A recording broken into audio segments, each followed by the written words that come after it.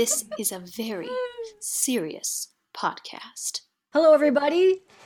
Welcome to our next episode of Splankniks. So Hannah and I had a lot to say about the Martian Chronicles, and we left off. We were in the middle of talking about Usher 2, the story called Usher 2, which is about the guy from I should say the emigre to Mars, who at great expense rebuilds a working replica of the House of Usher from Edgar Allan Poe, complete with a working pendulum. So what were you going to be continuing to say about it? I think, if I recall, I thought I was done. Yeah. And you're not getting any answers from us. So there. If you want to know what happened in Usher 2, just get your own copy of the book and read it. Welcome to Splankniks, the Society for the Preservation of Literature, the Arts, Numinosity, Culture, Humour, Nerdiness, Inspiration, Creativity, and Storytelling. I wanted to go back a little bit. This is going to be very brief, to the one about the Earthmen. And it was so funny to listen to this book read aloud because the Martians all have names like Mr. Ta-ta-ta and Mr. Ah-ah-ah and Mr. What and Mr. Miss, actually that's Miss And their names are, capital letter T followed by two lowercase letter T's. Mr. Ta-ta-ta. Mr. Ah-ah-ah, capital letter A followed by two lowercase letter A's. It's just so funny. And that's one of the things I enjoyed about this book was there's definitely a variety of moods in here. Yeah. Because the story, Illa, the one that I talked about first, is very serious, very quietly sort of sad, and in the end tragic. But this other one, the Earthmen, it's hilarious, especially when you hear it read aloud by a really good narrator. Hearing say Mr. Mrs. Miss and he took the humor of it very well. I mean, it's pretty dark humor actually, the way the story ends, but I just wanted to let our listeners know that some of these stories are quite funny. Ray Bradbury has a good sense of humor. And Usher 2 is another one of those ones. It's dark, definitely dark humor. Because it's based on Edgar Allan Poe, who is obviously his stories are rather dark. So you'll like that. I mean, and some of the stuff about how he's just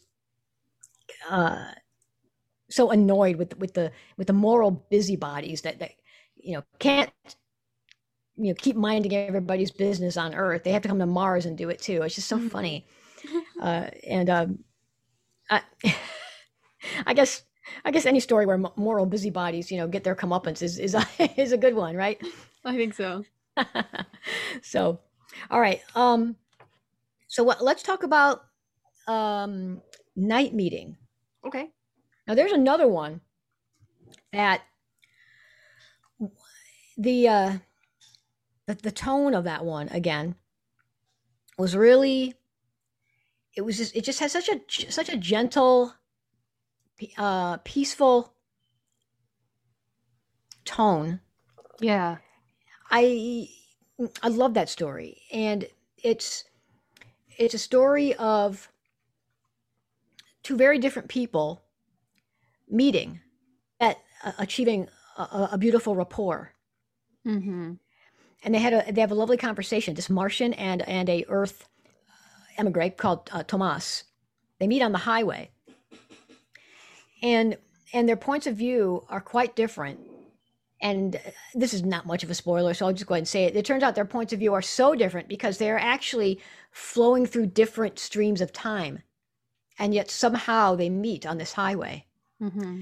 And the Martian sees things from his point of view as Mars is a bustling, planet. He's on his way to a festival. He's going to, see see his friends. He's going to have a delicious meal. He's going to see a wonderful entertainment, and he's coming in from the country, and he's just so looking forward to it. And Tomas looks over and says, "What are you talking about? There's nothing but ruins over there. That city has been dead for 10,000 years." Mm-hmm. And they talk about the past and the future. One of the things that the Martian says is, "How do you know that that's not your future, this dead city? And how do you know that I'm not from the future?" And just they that the dead city is the human past. Yeah, right. Mm-hmm. Because as far as the Martian is concerned, he's looking at the city. It's alive and well and bustling, and he's about to go have a lot of fun there. Yeah. And Tomas is convinced that this Martian is from the ancient past of Mars, and maybe he is. But the Martian says, "Well, how do you know I'm not from the future?"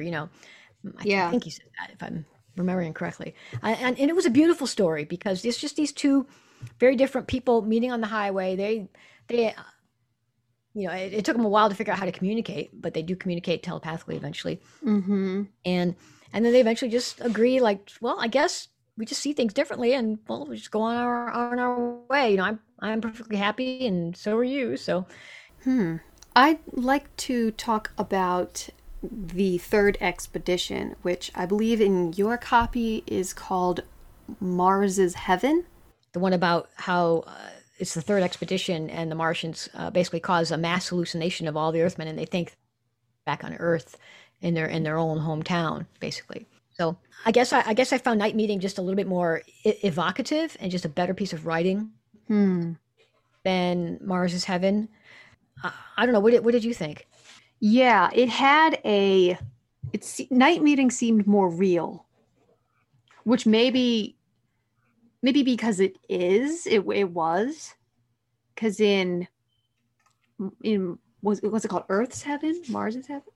It's called Mars's Heaven. In Mars's Heaven, it literally all was hallucination. So maybe that's okay that it seemed a little bit less realistic.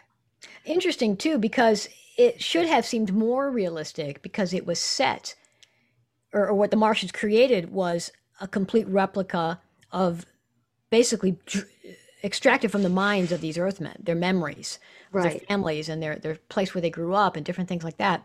So they created this situation where these Earthmen felt completely at home. Mm-hmm. And so it's interesting that your response was that it seemed less realistic. Mm-hmm. Because if anything, Tomas and this Martian meeting on the road in Night Meeting was, I guess, a little more fantastical. Yeah. But yet it did, maybe what you mean is that it rang true. Yeah. Instead of being necessarily realistic. But yeah, it definitely, the Night Meeting and the conversation between Tomas and I believe he's an unnamed Martian. It was very enjoyable, and it rang very true on a human level. Tomas and the Martians meeting in Night Meeting, that was a true meeting of the minds, and it was a beautiful thing, actually. Yeah. So I found Night Meeting much more pleasing. I feel like it's a superior story. Mm-hmm. Okay. So that's my story, and I'm sticking to it. I know you wanted to talk about "And the Moon Be Still as Bright." That one's my favorite. Tell us about it. Okay, so "And the Moon Be Still as Bright" is about a expedition to Mars. I don't know what number we're on now. The fourth expedition. Oh, this is about the fourth expedition to Mars. And they land, and it's sort of a dead planet, sort of. It's like walking into a ghost town, except it's the whole planet.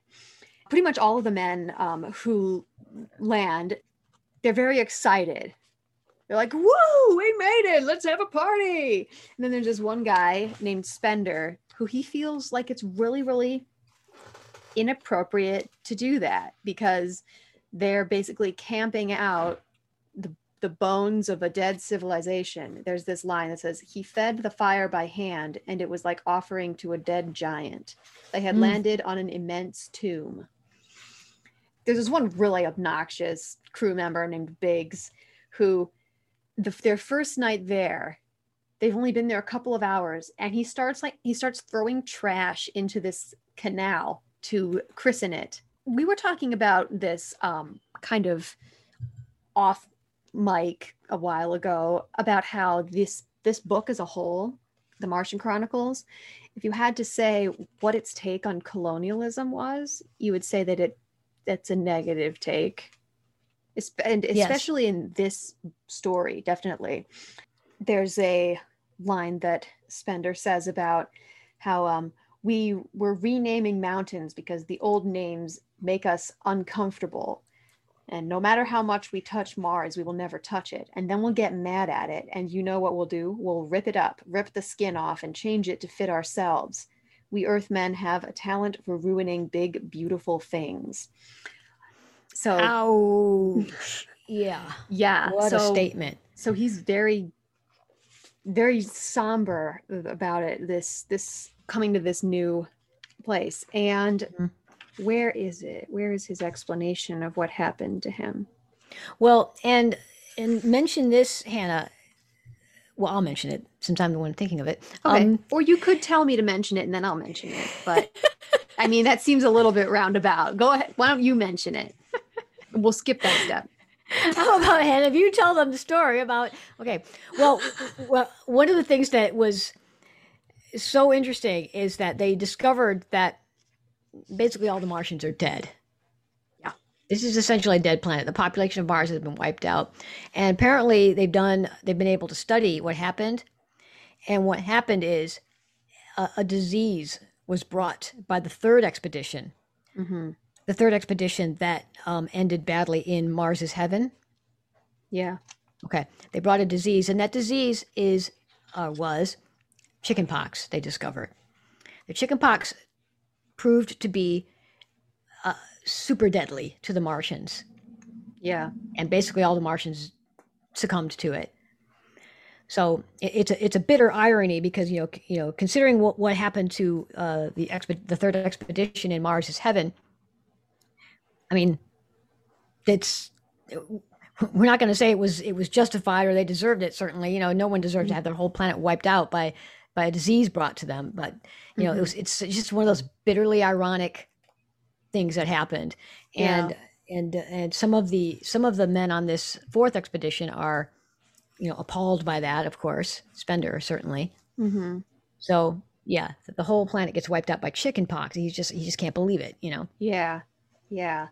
And I think it might have something to do with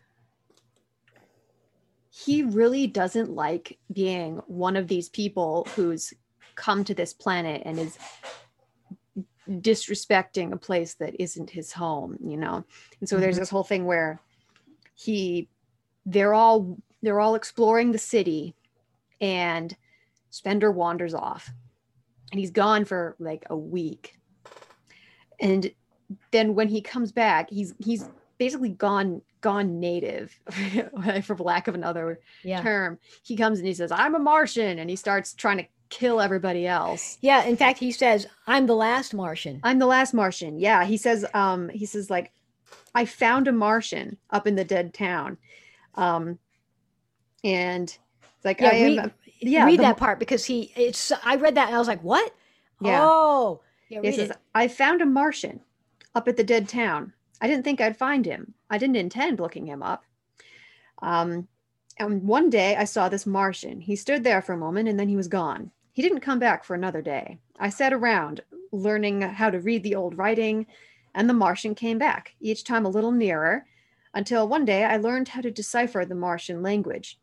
The Martian appeared before me and he said, 'Give me your boots.' And I gave him my boots. And he said, 'Give me your uniform and all the rest of your apparel.' And I gave him all of that. And then he said, 'Give me your gun.' And I gave him my gun. Then he said, 'Now come along and watch what happens.' And the Martian walked down into camp and he's here now." Yeah. In other words, it's Spender. Yeah. Spender has become the last Martian. Like, I am the last Martian, because I guess he just can't stand being human anymore, because just watching everybody throwing trash into the canal and, you know, vomiting in the Martian temple or whatever. And just like, I can't stand you people. I don't want to be with you anymore. I don't want to be part of your species. So Yeah. so he just disappears. He becomes a Martian. And then his whole thing is that, well, if any of you guys survive, you're just going to ruin the planet, and you're going to call more humans, and they're going to come and ruin the planet. So I have to make sure that nobody comes here, you know? Yeah. And so he takes it upon himself to, Yeah, he takes it upon himself. And then that sort of becomes this manhunt where the rest of the crew is chasing after him, trying to kill him. Like, kind of like Rambo, I guess. You know? yeah, actually it is a bit like Rambo. Eventually he's sort of holed up in the hills there. And Yeah. and Spender has an amazing speech. Yeah, he has an amazing And speech. you read it to me the other day at our off mic again. And I read it. I was like, oh man, Hannah, you have to read that in our podcast because it's such an amazing speech that he gives. Yeah. So, I took a lot of notes on this speech, and it's a whole page here that I wrote, and I titled it "What We Can Learn from Martians According to Spender." So, Okay. here we go. He's talking about the Martians. They knew how to live with nature and get along with nature. They didn't try too hard to be all men and no animal. That's the mistake we made when Darwin showed up. We embraced him and Huxley and Freud, all smiles, and then we discovered that Darwin and our religions didn't mix. Or at least we didn't think they did. We were fools. We tried to budge Darwin and Huxley and Freud.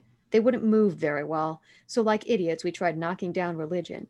We succeeded pretty well. We lost our faith and went around wondering what life was for. If art was no more than a frustrated outflinging of desire, if religion was no more than self-delusion, what good was life?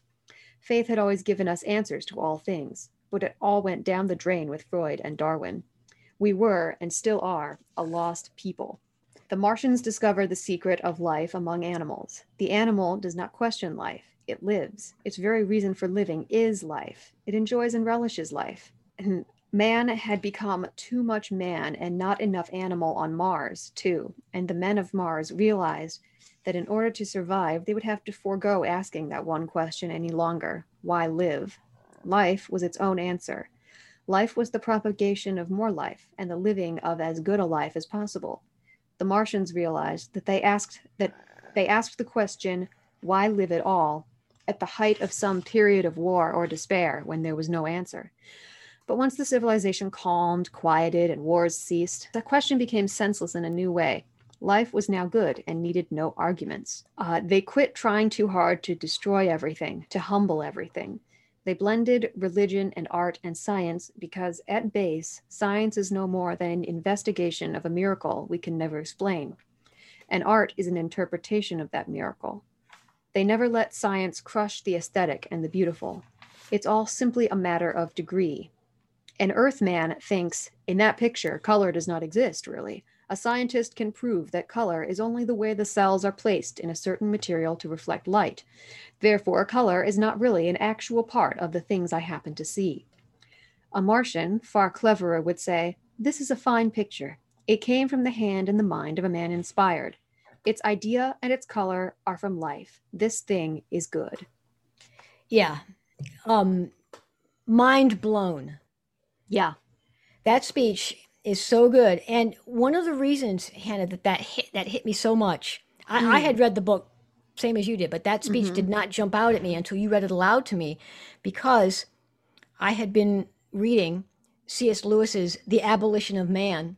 Right. Yes. We were nerding out, both reading our copies of The Abolition of Man together in our living room.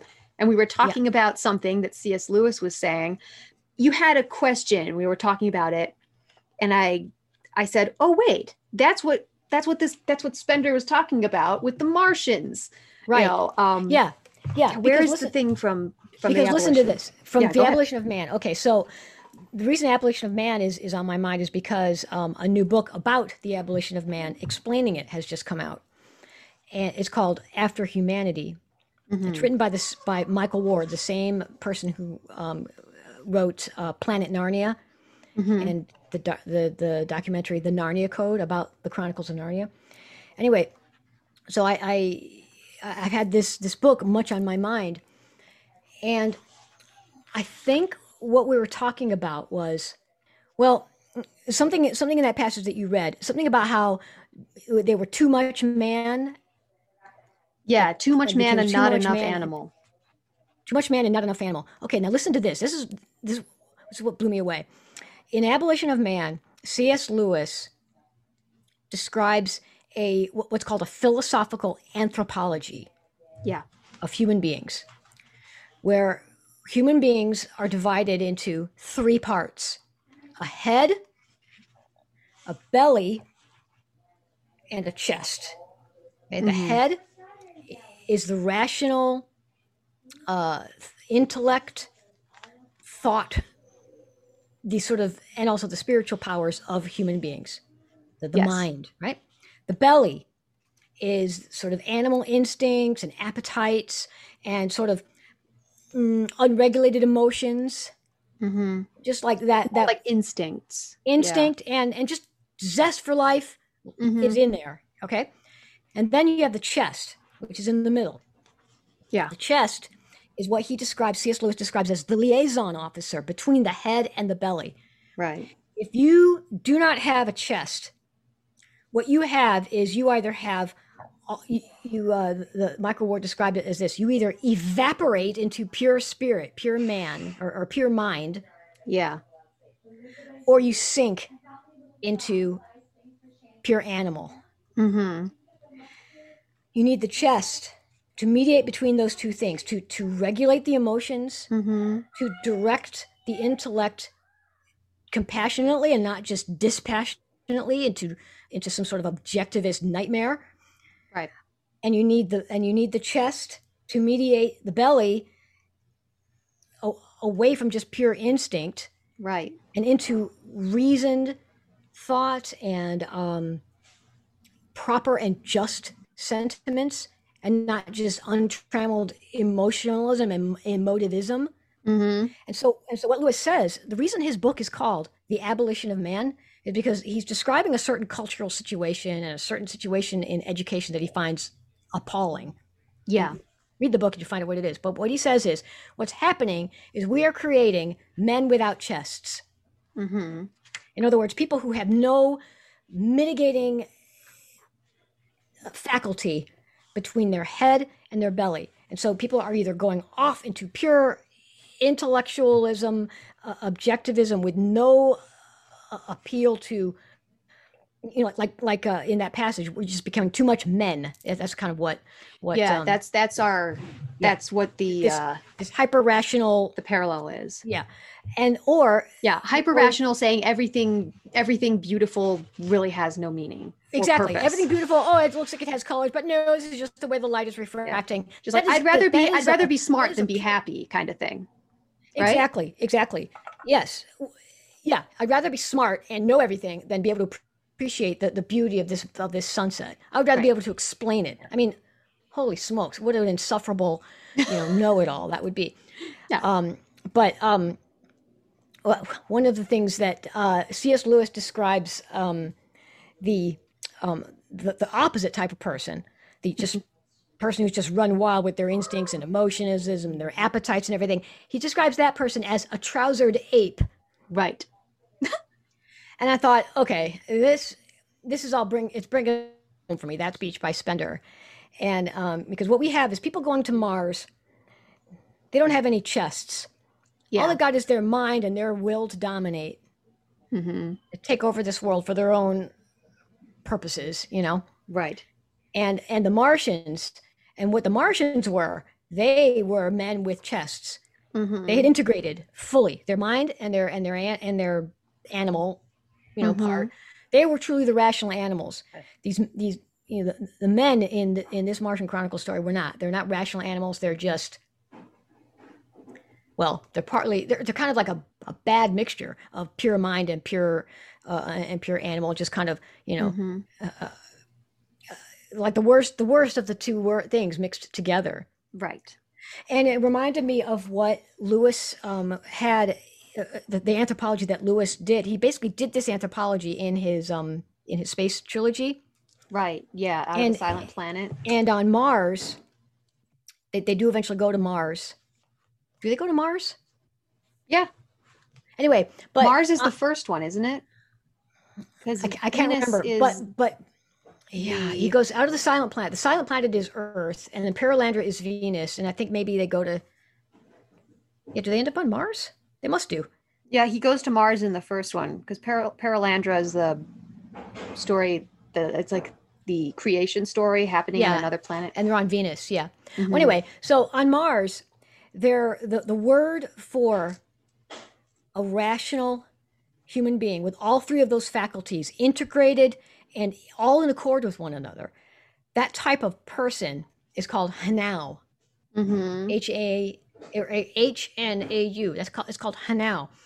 And what C.S. Lewis is saying is that if you don't integrate these three things, we human beings, we will not be Hanau anymore. We will be either pure, vicious, intellected spirit. Because keep in mind, there are only two things that are pure spirit that are not God, right? Pure spirit. We have God, we have angels, and we have demons. So we're obviously not going to be God if we become pure spirit.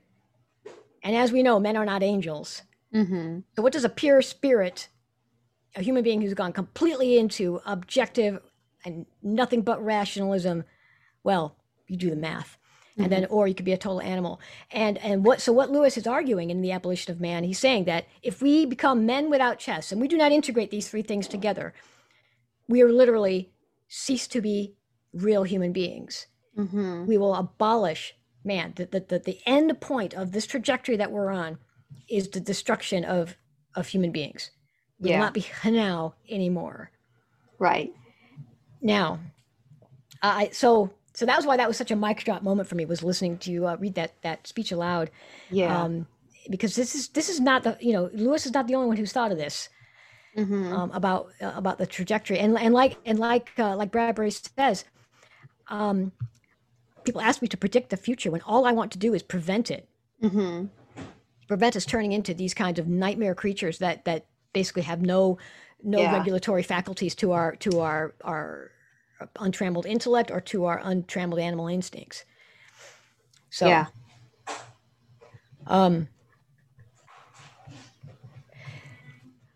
on that note, but let's briefly, we'll finish up here in a second, maybe, unless you have more to say about that. I don't. That Okay. was it. Yeah. Yeah, that was pretty good. I think that is, man, that is such a good story and such a good lesson, for readers, for human beings to take in. Right. But I think this would be good, because one of the things that people have talked about is Ray Bradbury actually writing science fiction? Yeah. Is he, or is he not? Well, here's what Ray Bradbury said about that. All right. He says, there is only one story in the entire book that obeys the laws of technological physics. He's talking about in the Martian Chronicles. The story, There Will Come Soft Rains, the one that we just talked about. But No, They Will Come Soft Rains is the one about the automated house. oh, I'm sorry. This one you're is right. The moon be still as bright. Oh, yeah, you're right. The moon is still as bright. Yeah, There Will Come Soft Rains obeys some technological physics, because he's got some, Right. sprinklers and things that do automated stuff. There Will Come Soft Rains is about an automated house that all the people have died in a nuclear holocaust, and the house keeps going for a while. The whole book. Yeah. It would have long since fallen to rust by the road, because it would have dated itself, right? Yeah. Because real technology has overtaken much of the what we call hard science fiction from the golden age of science fiction. It's very dated now. Yeah. But, says Bradbury, since The Martian Chronicles is a self-separating fable, even the most deeply rooted physicists at Caltech accept breathing the fraudulent oxygen atmosphere I have loosed on Mars. And he says, I don't write science fiction. I've only done one science fiction book, and that's Fahrenheit 451, based on reality. Yeah.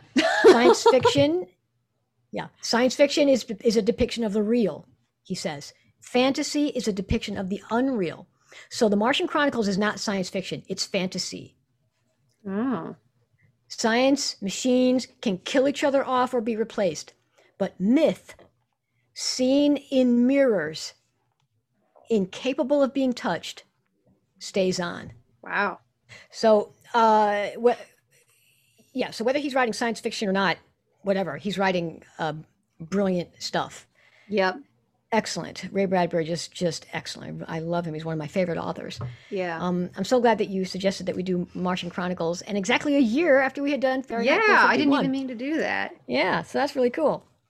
And so we are so happy that you listeners have joined us for this entire podcast. We do invite you to subscribe to the podcast and go check out our Instagram at Splankniks _ the Instagram handle is at Splankniks _podcast.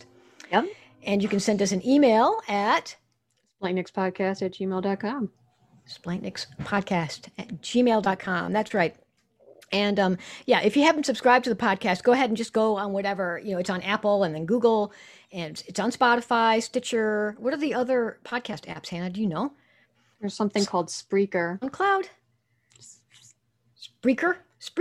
I don't know. It's on all those. Just go look Go on to your your- podcast. It's on there. Go to your podcast farm of choice and see if it's there.